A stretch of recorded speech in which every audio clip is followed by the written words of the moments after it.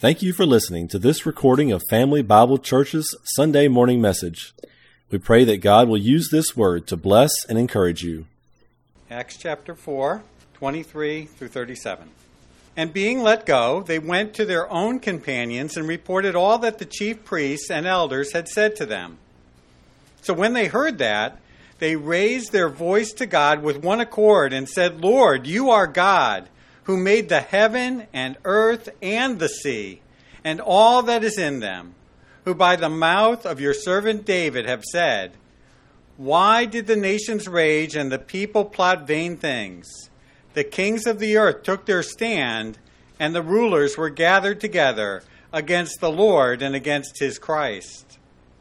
For truly against your holy servant Jesus, whom you anointed, both Herod and Pontius Pilate, with the Gentiles and the people of Israel, were gathered together to do whatever your hand and your purpose determined before to be done. Now, Lord, look on their threats and grant to your servants that with all boldness they may speak your word by stretching out your hand to heal, and that signs and wonders may be done through the name of your holy servant Jesus. And when they prayed, the place where they were assembled together was shaken, and they were all filled with the Holy Spirit, and they spoke the word of God with boldness. Now the multitude of those who believed were of one heart and one soul. Neither did anyone say that any of the things he possessed was his own, but they had all things in common. And with great power the apostles gave witness to the resurrection of the Lord Jesus. And great grace was upon them all.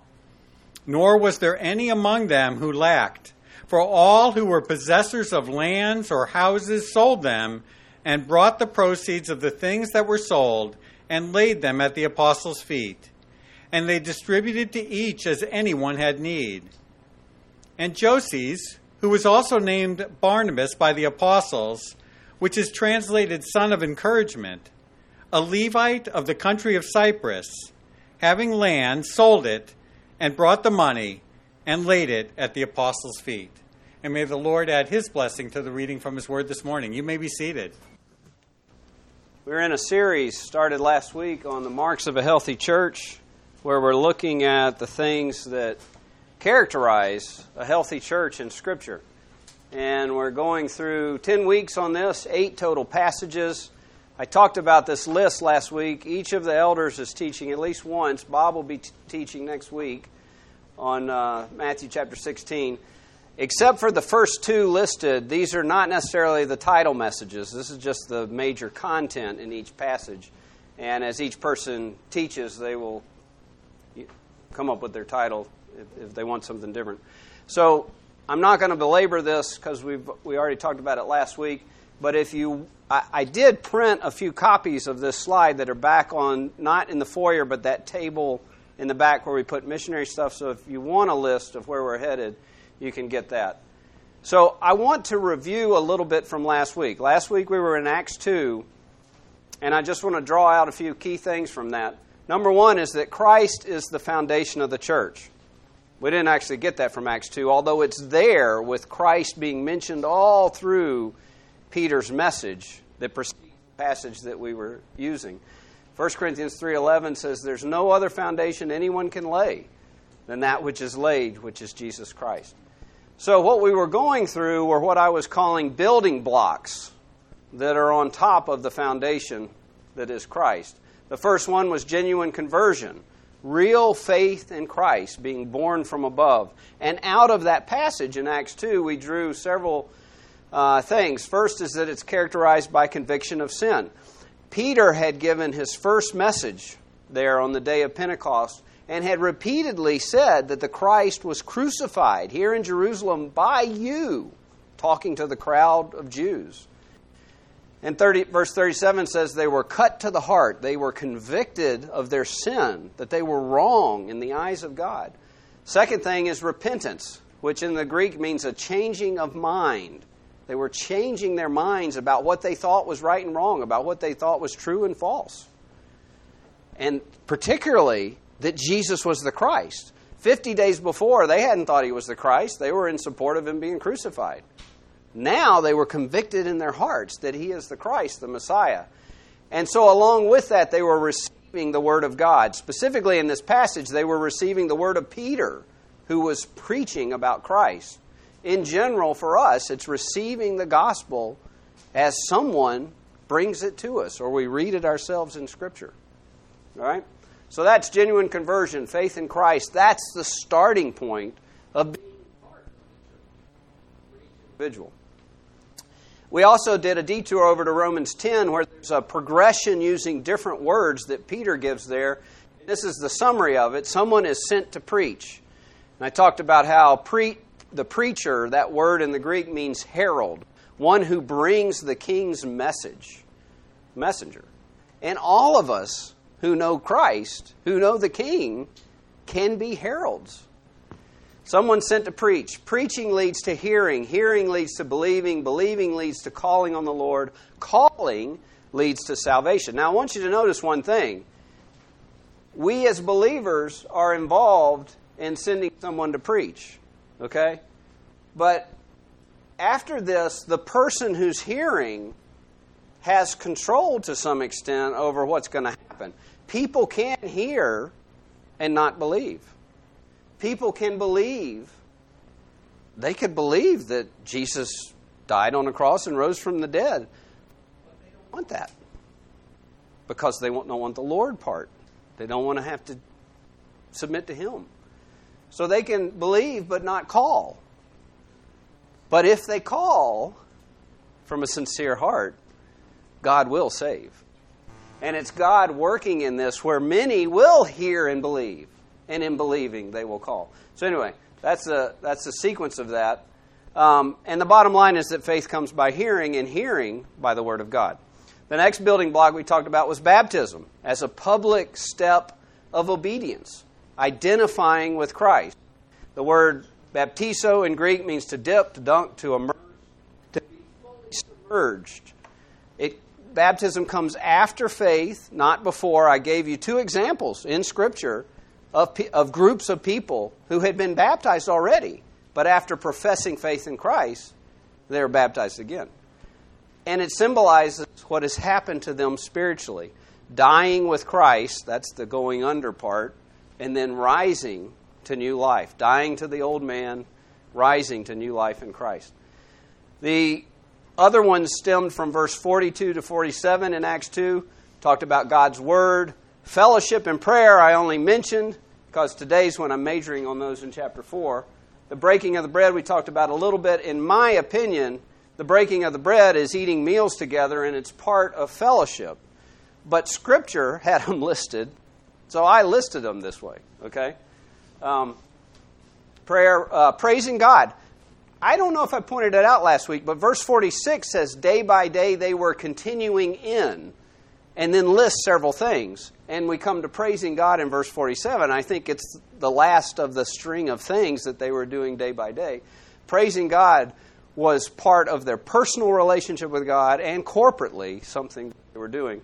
And then growth. I talked about how growth can be both numerical and in terms of spiritual maturity for you as an individual. And all of that is a work of God. Okay, so we get to chapter 4, and actually before we get to 4, I'm going to start back in chapter 2, reading that verse 42. Let me go back here because it's on the screen. No, it's not on the screen. All right, so over here. And they were continually devoting themselves to the apostles' teaching and to fellowship, to the breaking of bread and to prayer. Notice verse 43, and everyone kept feeling a sense of awe. Many wonders and signs were taking place through the apostles. We don't know how much time takes place between this and chapter 2 and the start of chapter 3. But chapter 3 is an example for us of one of those signs and wonders that was happening and creating a sense of awe. So to just summarize for you, Peter and John go to the temple and they meet a lame man there who's begging. He's over 40 years old, we're told later in chapter 4. And they heal him. Peter says, in the name of Jesus Christ, get up and walk. And the people who are there at the temple and surrounding there, they know this guy's been begging, been lame. It says he's been lame since his mother's womb. Always been lame. They know he's the lame man. Now they see him leaping and jumping and praising God. And a crowd gathers. Second crowd. The first crowd was the day of Pentecost when, by the power of the Holy Spirit, they were speaking in other languages that they didn't know, but people in Jerusalem knew. Now it's this miracle of healing this lame man that everybody who's been going to the temple knows has been lame for 4 decades. So a crowd gathers. Peter starts preaching, and he's preaching in the same vein that he was over in chapter 2. In chapter 4, he says, chapter 3, verse 14, he says, "But you disown the holy and righteous one and ask for a murderer to be granted to you." Verse 15, "But you put to death the Prince of Life, the one whom God raised from the dead, a fact to which we are witnesses." So he's preaching Christ crucified, Christ risen, and we have seen him. We are witnesses. Powerful message through here. The bottom line to all of that is in chapter 4, verse 1, as they're speaking to the people, the priests and the captain of the temple guard and the Sadducees come upon him. And they don't like this. They're jealous. Verse 2 says, "Being greatly disturbed because they were teaching the people and proclaiming in Jesus the resurrection from the dead." So they're not focused on the miracle that's happened. They're focused on the message that's being preached. And they take issue with it, and they arrest Peter and John. And in what comes after that, which we didn't read for the sake of time, but as Peter and John give their defense, one of the key things is Peter says, if we're here because of this man who's been healed, let it be known to you that it's in the name of Jesus Christ that he's healed.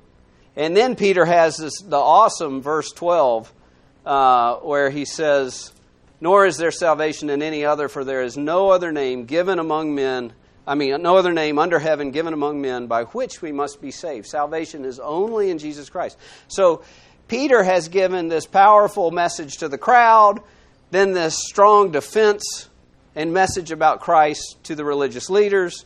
They end up threatening Peter and John. At this point, they don't lay any hand on them. They're not beaten. That's going to come later in Acts. But they threaten them strongly, telling them, do not preach in the name of Jesus Christ. And Peter says at the end of that, in 19, thank you, Bob. In 19, Peter and John answered, this is both of them together, and said to them, "Whether it is right in the sight of God to listen to you more than to God, you judge. For we cannot but speak the things which we have seen and heard." And so then we get to our passage. They let them go. And, I've been hitting buttons. What do you know? So when you go back. Oh, I went back. Okay. Forward, shows All right. That's fine. Peter and John, they went to their own companions, verse 23.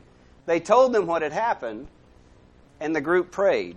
And now, I'm talking about prayer in the first half of this chapter 4 passage, and then fellowship. But fellowship is woven all through this. So I had to bring it up at this point. Fellowship is a sense of belonging, of being in a joint participation, of being in something together. And because of the fellowship they have as people of Christ, when two of them are threatened and then finally let go, the natural thing is they go to their own. They go to their own. They want to be with them, and then they pray. So they raise their voice to God with one accord, and I think this is, how do I get it back to do? Hit your next button. Because you're going to see it slide through like it's what you wanted it to. All right. I want to talk about this word accord, and It's there. I think I've messed up the slides. You think it is? Yeah, you hit it. Okay, it's coming up on the next slide. Yeah, all right. So, anyway, they're praying in unity, in the same direction, praying together. They're not at odds with each other in their prayer. They're not praying with different goals. So that's important. Just coming out of verse 23 and 24, praying in one accord. Why would that be? Because they have one Spirit. The same Spirit of Christ dwelling in them. So, I'm hoping... so here we go. This Greek word... Homothemadon. I didn't say it right. Homothemadon. I think it's homothemadon. Something like that. Greek number 3661. I've told you before, I study the Greek by numbers, like Peyton by numbers, because I don't speak it. But I think it's homothemadon. This is a cool word, so I gotta refer some to notes here. But first part, hamu, that's right? Homo. All right, so just like it looks, homo. That means together, in unison, assembled together. This other one, so the root word for that, it's not that full thing that you see there, but the root word is thumos, and it means passion, anger. It could be used in the sense of one thing I read of inflaming wine, where it causes that inflaming you to passion or rage. So that root word that's for the second half of it is used in Luke 4:28 when the people of the synagogue in Jesus' hometown in Nazareth, they are filled with rage. And they drive him out of the synagogue and out of the city and up to the hill, and they're going to throw him off a cliff. He suddenly exerts his authority and walks through them. But that's that word, rage. It's used again in Acts 19. Paul has been preaching Christ and that you don't need to worship idols. Well, the idol makers in Ephesus start worrying about their business. And if you remember that passage, they whip up a crowd into a frenzy because they don't want their business. They don't want people to stop buying the physical idols that they make. But the word is used there where the mob is filled with rage over there. Okay? So, passion. Yeah, I said passion. Yeah. It could be passion. It could be anger. When they're taken together, in a good sense, together with passion, is what I think of that. Now, the second one can also mean rushing along. So you think rushing along together of a mob. You know, they're enraged and they're rushing together. Okay, so if this works, all right. So there's this neat thing that I read in Blue Letter Bible about this. The word is only used in 11 verses in the New Testament. 10 of them are in Acts where this is used. As I said, it says it's a compound of two words meaning to rush along and in unison. Rushing along in unison, think of that passion, being passionate together. And then the rest of the quote is this: the image is almost musical. A number of notes are sounded while different, harmonize in pitch and tone. In you becoming a believer, you're not made to be the same as David Hayes. We're all different, but we have the same Spirit, the same Lord. Okay? And so you think of the musical notes, but the Spirit is working in each of us where they harmonize. All right? That's cool. As the instruments of a great concert under the direction of a concert master, so the Holy Spirit blends together the lives of members of Christ's church. I thought that was a cool word. I'm not even in fellowship yet. This is a prayer, but this is how they're praying together. In one accord, together with passion. Okay? So, there's some key features of this prayer that I want to draw out. And as I go through this, just things that stood out to me. You know, the Holy Spirit makes His Word come alive in your life. As you read this yourself, you might have different points. That's fine. I'm just sharing with you what stood out to me, okay? And by the way, that's a little commercial or incentive. Read the Word of God yourself. The Holy Spirit will teach you. So, in verse 24, the first thing comes out of their mouth is a quote from the Old Testament. "O Lord, it is you who made the heavens and the earth and the sea and all that is in them." This actually comes from the Ten Commandments. Exodus 20, verse 11. When God is explaining why the Sabbath should be kept holy. He says this about Himself. So they start by telling God what God has said about Himself. That's praise. He's the Creator. The next verse, 25, "Who by the mouth of your servant David have said," so they're now saying, you, God, spoke through David prophetically, and they quote from Psalm 2. So, and that's about the nations raging against the Lord and His Messiah. If you go read it in your version in the Old Testament, it'll probably say His anointed one. Same word, the Hebrew word for Messiah. So they're taking that as the Christ here, as the Spirit is working in them. So they're quoting again what God has said, this time what God has said through David. That's praise. He predicted what would happen. So another way we would say that is He is omniscient. He knows what's coming. And He's sovereign. He's orchestrating events to fulfill His purpose. All right? So they're praising God in those first two verses. Then we get to verse 7, and they recite the recent history of what's just happened in verse 27. Truly against your holy servant Jesus, whom you anointed, both Herod and Pontius Pilate with the Gentiles and the people of Israel were gathered together. That's 27. They're telling God what they see Him doing and connecting it with what they have just quoted from the Old Testament. They're seeing the fulfillment of Scripture in what has just happened. All right? And then there's praise of God baked into that. In verse 28, they say, to do whatever your hand and your purpose predestined to occur. They're seeing God working in it. So it's just jumping out to me as even when they start telling God what's been happening, they're praising Him in the midst of it. Even in verse 27, they had said it was your holy servant, Jesus. They're giving God the credit for what's been happening. Then they finally get to their request, verse 29. And their request is twofold. Now, Lord, look on their threats and grant to your servants that which with all boldness we may speak your word.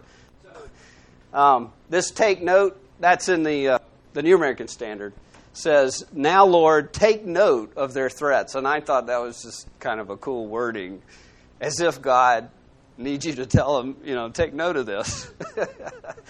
But they're asking God, be aware, notice what's happening here as they're threatening your servants, and grant us boldness to speak. Then the second part of their request, verse 30, is stretch out your hand to heal, and that signs and wonders may be done through the name of your holy servant Jesus. So they're praising God. They're telling Him how they see Him working. They're praising Him some more, and then they make their request, and even their request has praise baked into it, because at the end of verse 30, they're saying, Lord, keep doing miracles through the name of your holy servant Jesus. These signs and wonders are to be in the name of Christ. So, when I look at this prayer, step back from all that list I just made, the whole prayer is completely aimed at glory to God, even in their requests. God be glorified in what has happened. They're quoting Old Testament Scripture, and they're talking about what's just happened that they've observed and how that's fulfillment of Scripture.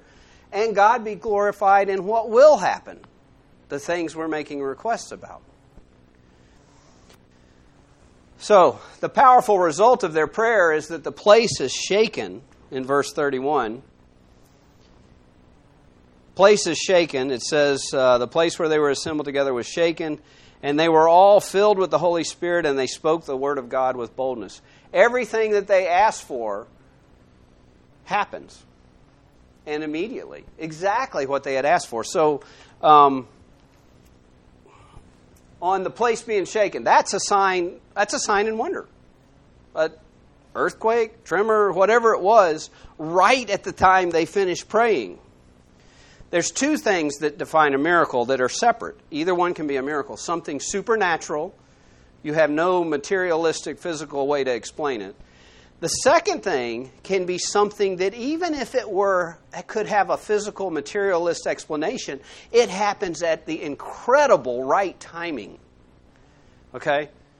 And if it's both supernatural and the right timing, that's all the more gravy. Both types of miracles altogether. So this is a sign or wonder. But look at chapter 5. I gotta find my notes on this real quick. So I'm not going to read the verses, but I am going to read a couple of them. But if you look ahead, chapter 5, verse 1 through 11 is about Ananias and Sapphira. Most of you probably know what happens with them. I'm not going to go into detail on that right now. But the judgment God brings there is the sign of a holy God who would not be trifled with. The sign of a holy God who would not be trifled with. And that's a sign. That's a sign a wonder. And verse 11 says, great fear came upon the whole church and upon all who heard these things, both the church and non-believers who heard about it. Then you get into further into 5. Verse 12 is a general verse. It says, through the hands of the apostles, many signs and wonders were done among the people, and they were all with one accord. And stop there. Through the hands of the apostles, many signs and wonders were done among the people. So a general statement. Lots of signs and wonders are happening. Okay? And then when you look at verse 14, and believers were increasingly added to the Lord, multitudes of both men and women, so that they brought the sick out into the streets and laid them on beds and couches, that at least the shadow of Peter passing by might fall on some of them. Note, it doesn't actually say that his shadow led to them being healed, but it's implied. Okay, and then look at 16. Also a multitude gathered from the surrounding cities to Jerusalem, bringing sick people and those who were tormented by unclean spirits, and they were all healed. Signs and wonders coming out of what they had prayed. The other thing that they had prayed was that they would speak the word with boldness. And if you look in verse 33 is already in the chunk where I'm going to talk about fellowship. But in verse 33, with great power the apostles gave witness to the resurrection of the Lord Jesus, and great grace was upon them all. I read that verse in chapter 5 where many people were coming to faith in Christ. Okay? So they're exactly what they asked for is given to them, and it's not a one-off. It's continuing. Because they prayed in a way that would glorify God. God is bringing glory to himself in this. Now, so from this prayer, and this is where I'm going to end on prayer and move on, but I have a few thoughts, suggestions. There's all kinds of ways to pray. There's model prayers people have put out there. There's acronyms like ACTS and PRAY that are both very good. I'm not suggesting you punt on any of that. If if those work for you, that's great. The important thing is to pray. But I do kind of have a challenge here that maybe you consider as a one-off type thing, praying along the lines of what's in this prayer and just see what God does. Number one is they pray about what has just happened in your life. Is that relevant? Does stuff happen in your life? Okay, when something happens in your life, pray about it. That might lead you to praying without ceasing if stuff keeps happening in your life. And in a sense, it's applying Proverbs 3, 5, and 6. Trust in the Lord with all your heart. Do not lean on your own understanding. In all your ways acknowledge Him. I take that as acknowledging Him as Lord in that way of my life. And He will direct your steps. So pray about what's just happened in your life. I just quoted that. There you go. The second thing is when you begin to pray, start with praise of God. We see that modeled by them. Now, you might have to learn some scripture, but this is telling God something God says about Himself. To me, there's two types of praise, and they both have to do with telling God how awesome He is. Number one is what He says about Himself. The most awesome things that have been said about God have been said by God. So it's cool to learn those things and say them to God in prayer. And by the way, you don't have to have it. Memorizing Scripture helps. But you just might remember the truth about God and say it in your own words. But praise Him. Tell Him something that He said about Himself. Then, number 3 is connect Scripture with what just happened. You started with praying. You're praying this old prayer. You're praying about what just happened in your life. Connect Scripture with it. So you're thinking of some truth from the Bible that connects with it and pray that thing. And the last is you finally get around to ask with glory to God in mind. Okay, so let me give you an example that many people can relate to. I'm going to do it as parents towards children, okay? But everybody here who's got a parent, it can work the other way around too, all right? So let's say something has just happened between you and your child. By the way, it could be you and your spouse, all right? Fill in the blank. Something's just happened between you and your child where you lost your cool and you were not patient. That's just happened in your life. Maybe you should pray about what just happened. So you decide to pray about it.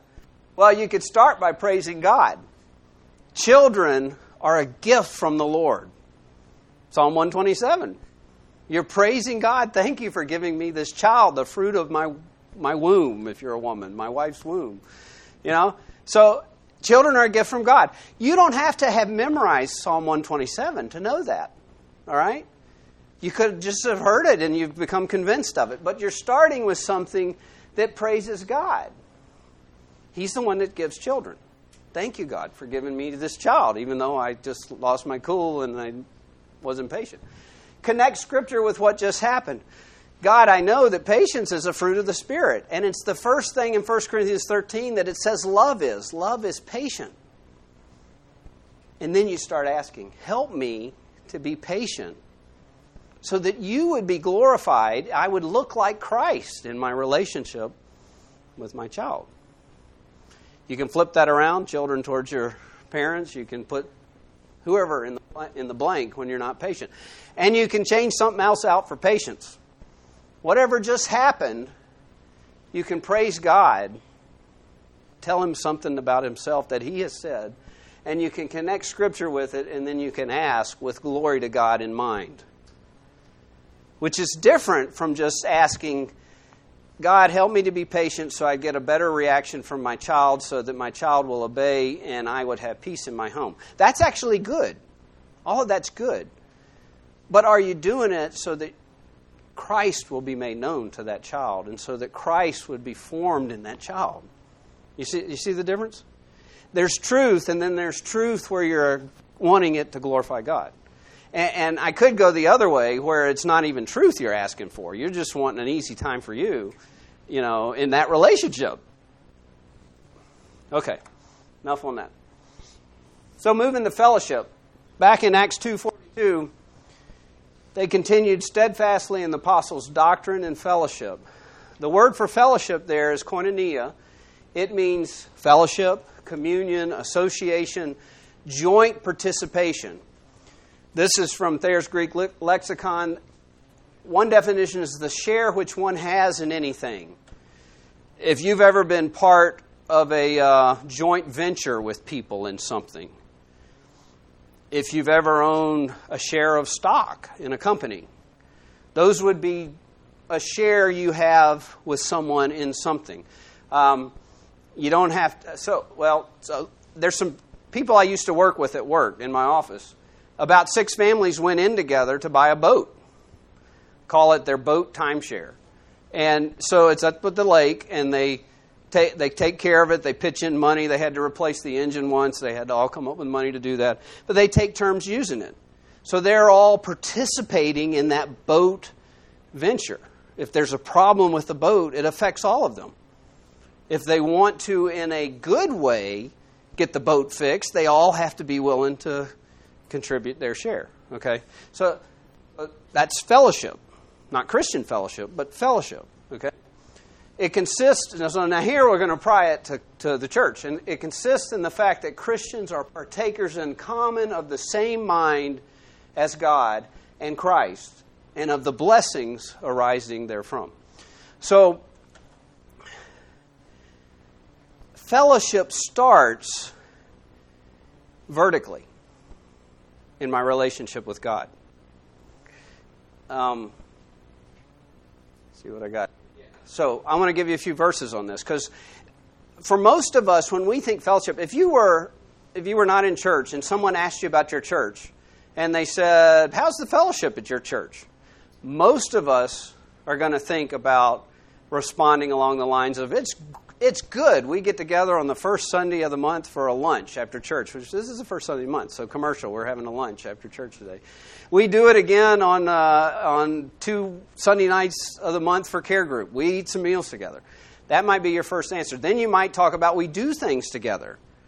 And you're thinking horizontally.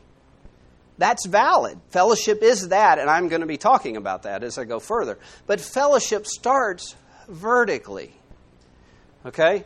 So, I'm going to give you a few verses. It's a triune God that we worship. Father, Son, and Holy Spirit.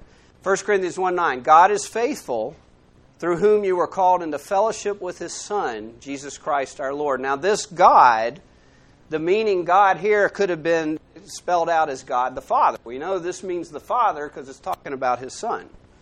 Okay? So God the Father has called you into fellowship with Jesus.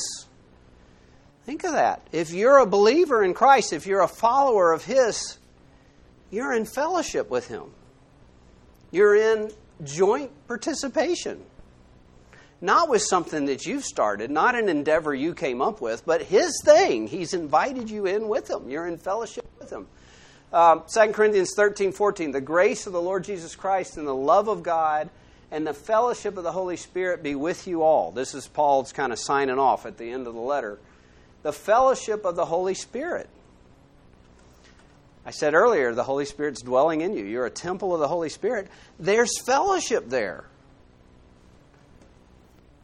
1 John 1:3. So John is introducing his letter here, and he's talking about Christ in this first part. What we have seen and heard, we proclaim to you also, so that you too may have fellowship with us, that's horizontal, and indeed our fellowship is with the Father and with His Son, Jesus Christ. So there you got 3 verses that are talking about fellowship. They just spell it right out. Fellowship with the Father, fellowship with the Son, fellowship with the Holy Spirit. And here's why this is important. Eternal life is knowing the Father and His Son, Jesus Christ. Eternal life is all about fellowship with the Father, Son, and Holy Spirit. Now, when we think of a family, husband and wife start a fellowship, their marriage. They have a child. That first child becomes part of the fellowship. Whether the child wants to or not, he, she is in the family. Okay? There's a fellowship there. There's also an authority structure, but there's a fellowship. We're all in this family. Now, the child doesn't get to pick who else gets in the family. The parents are doing that, and God. And as they have more children, the brothers and sisters of that child are in fellowship because they're all part of the family. All right? It's very similar for us in the church. God, our Father, has called each of us, if you're a believer, into fellowship with the Son. You've been brought into the family. You had nothing to do with whoever else is in the family. God has added them to the family as He chose. Okay? But we're all in the family. All right. So, fellowship is being in something together. Sharing in something together.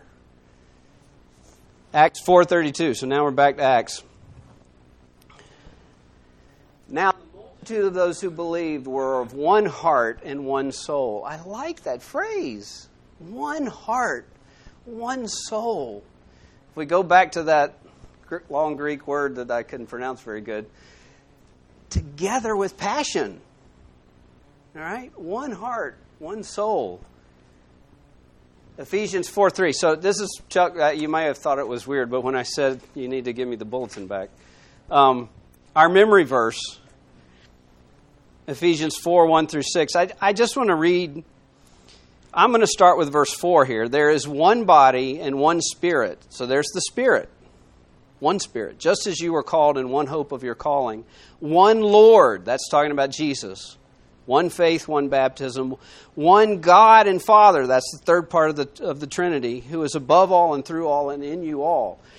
There's the unity and the singleness. One Father, one Son, one Holy Spirit. You have been brought into fellowship with all of them.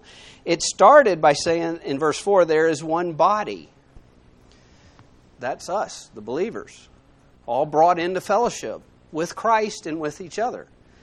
Now I'm going to go back and read verse 1-3. I, therefore, the prisoner of the Lord, beseech you to walk worthy of the calling which you were called, with all lowliness and gentleness. So first part, it's like bookends. Walk worthy of the calling. It's like a sandwich. Work worthy of the calling which you were called. That's the first piece of bread, or the bookend. You've been called. Walk in a worthy way of that calling.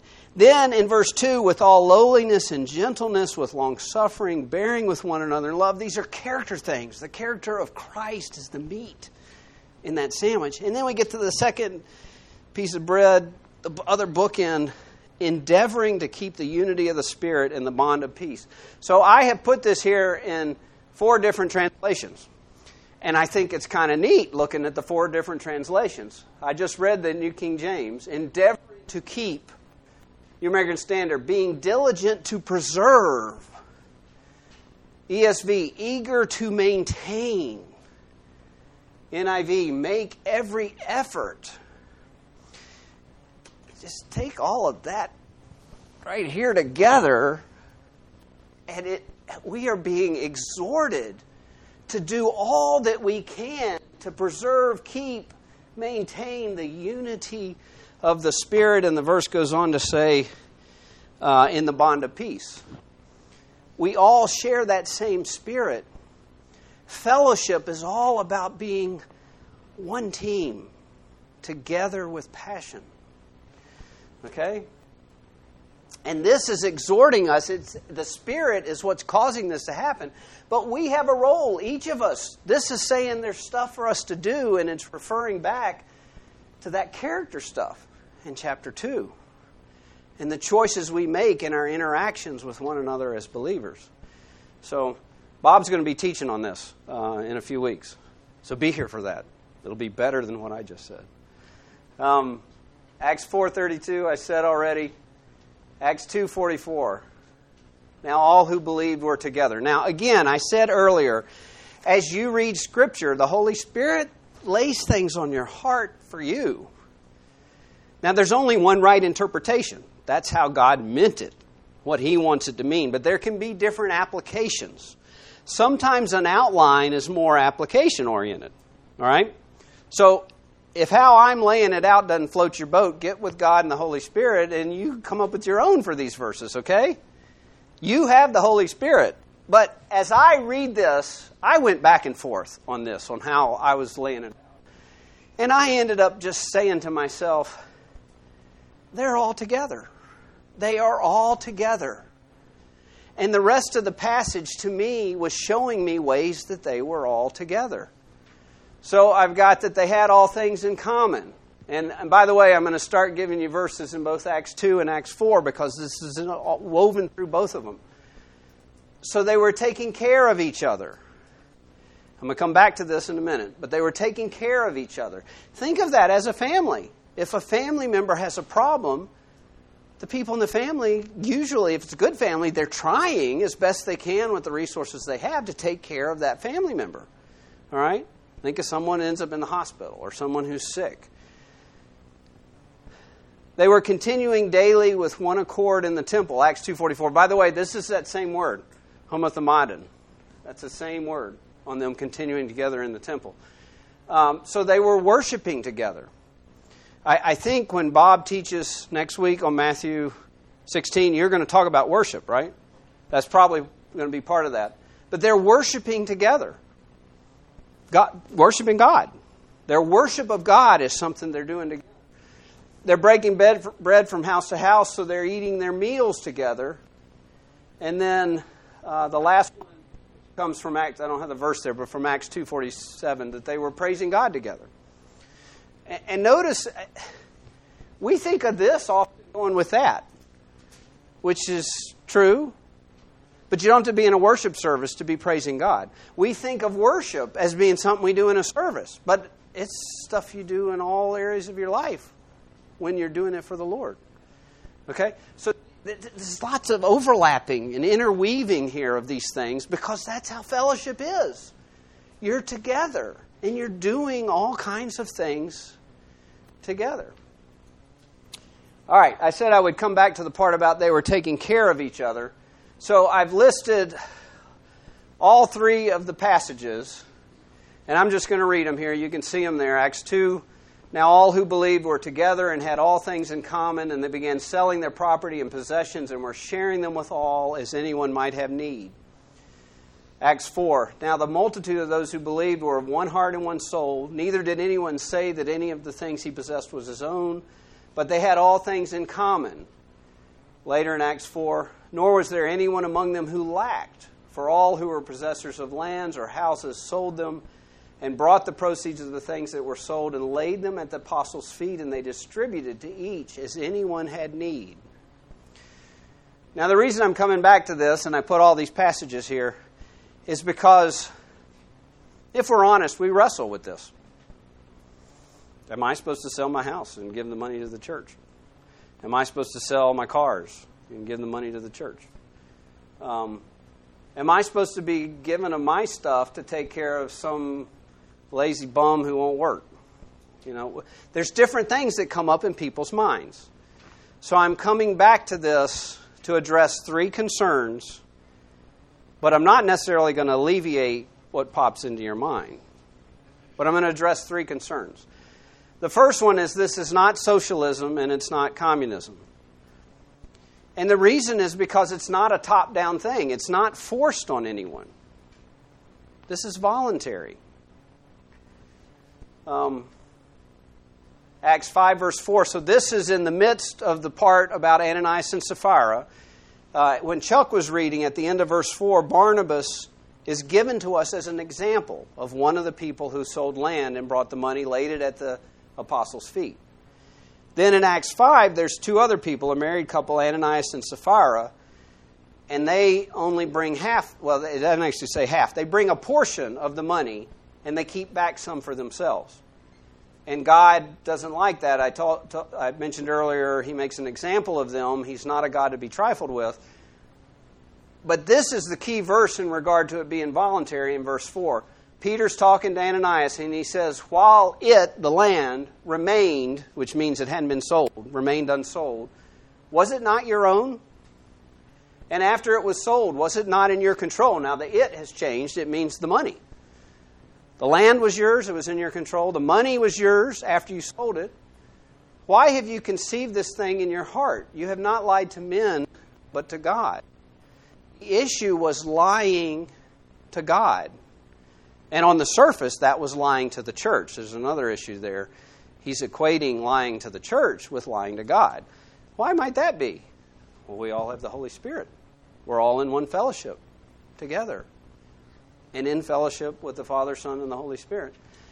So the issue was not that they didn't bring all the money. The issue was that they lied about it. It would have been okay to keep their land and not even sell it. Having sold it, it would have been okay to keep the money.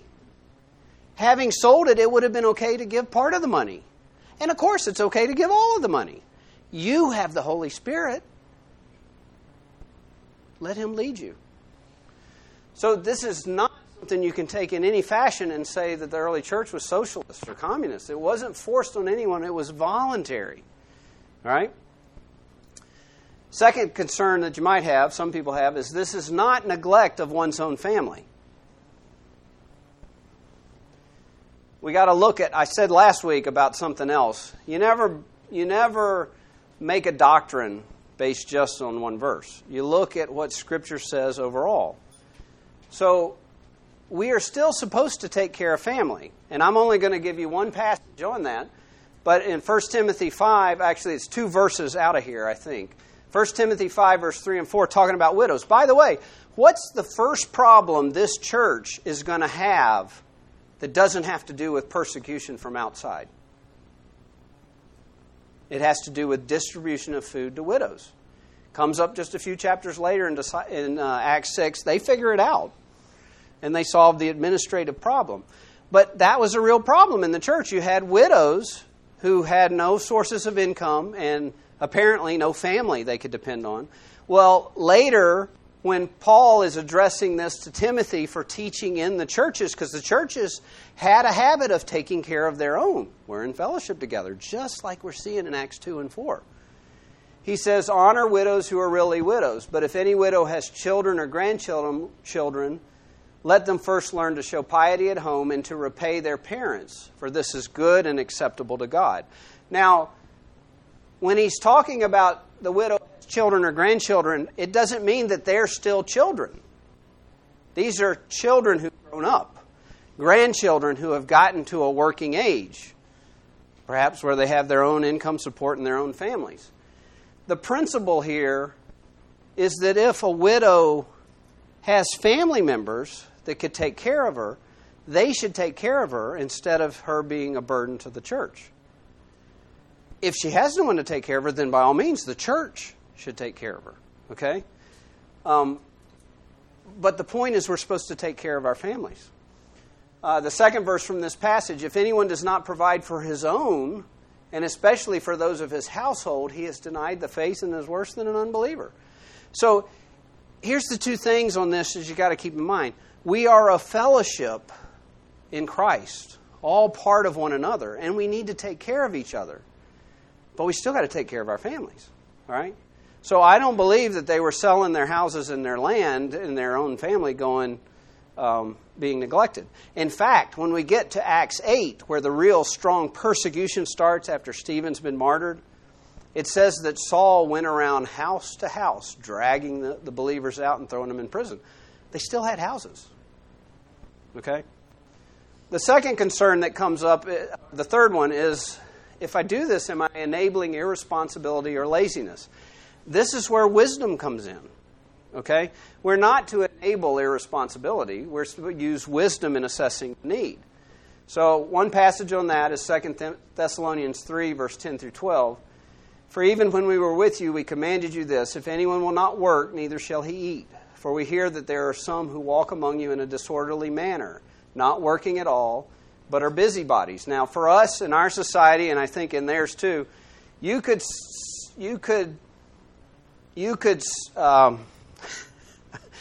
substitute in here other things in place of busybodies. There could be other reasons. I mentioned laziness earlier. There it is right there. But they're not working. Okay? And this, by the way, is talking about people who are old enough to be working, and it's people who can work. This is not talking about someone who's old and sick and ill or handicapped or anything like that. But they're people, able-bodied people.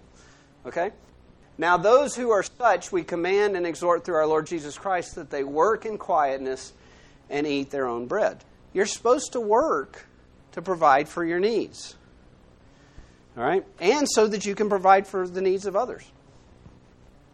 So, the last thing on this, I don't think I got it on the slide, but if you notice, in the scripture here, they would bring the proceeds, I'm in Acts 4:34, of the sales, and lay them at the apostles' feet, and they would be distributed to each as any had need. I think that means that the apostles were doing the distributing. There's only 11 apostles, as there's thousands of people now. How the subset that's needy, is probably a decent number. You can kind of see how by the time we get over to chapter 6, there's some being neglected. So they have to set up something. They get the first deacons are chosen at that point to administer things, so the apostles can focus on what God's called the apostles to do. But I think the apostles are doing the distributing. So you've got godly people using wisdom in assessing the need. Okay? So that's to alleviate three concerns that pop up. And I'm back to the summary. They're together and they're doing these four things together, taking care of each other, worshiping together, eating meals together, praising God together. If I didn't alleviate your concern, whatever you're thinking about, well, I'm not going to go there. This is a summary for all of this.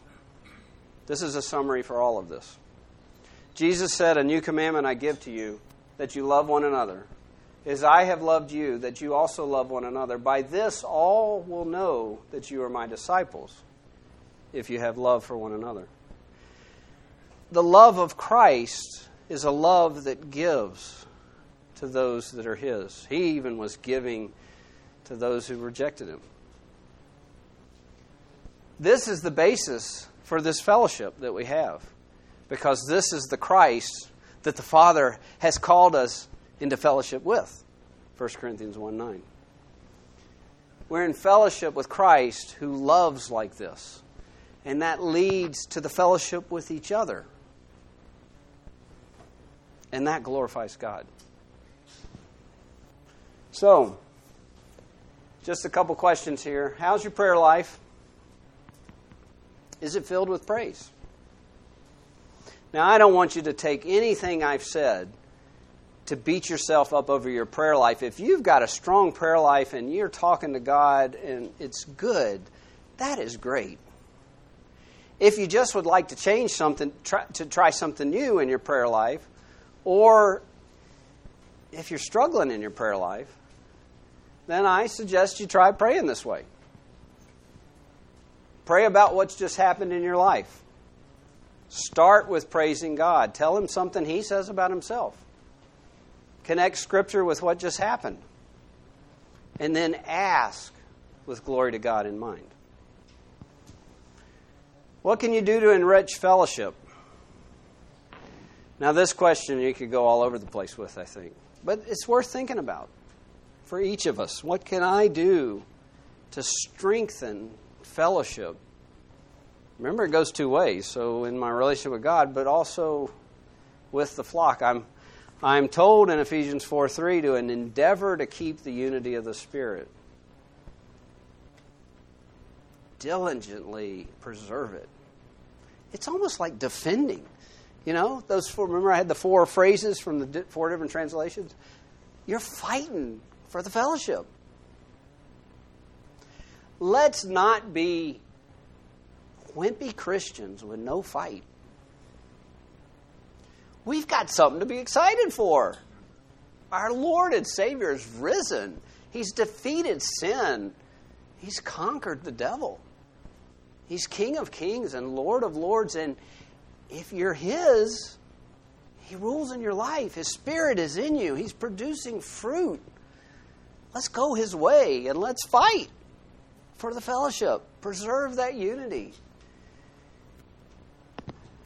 What can you do to be of one heart and one soul with the brothers and sisters in the church?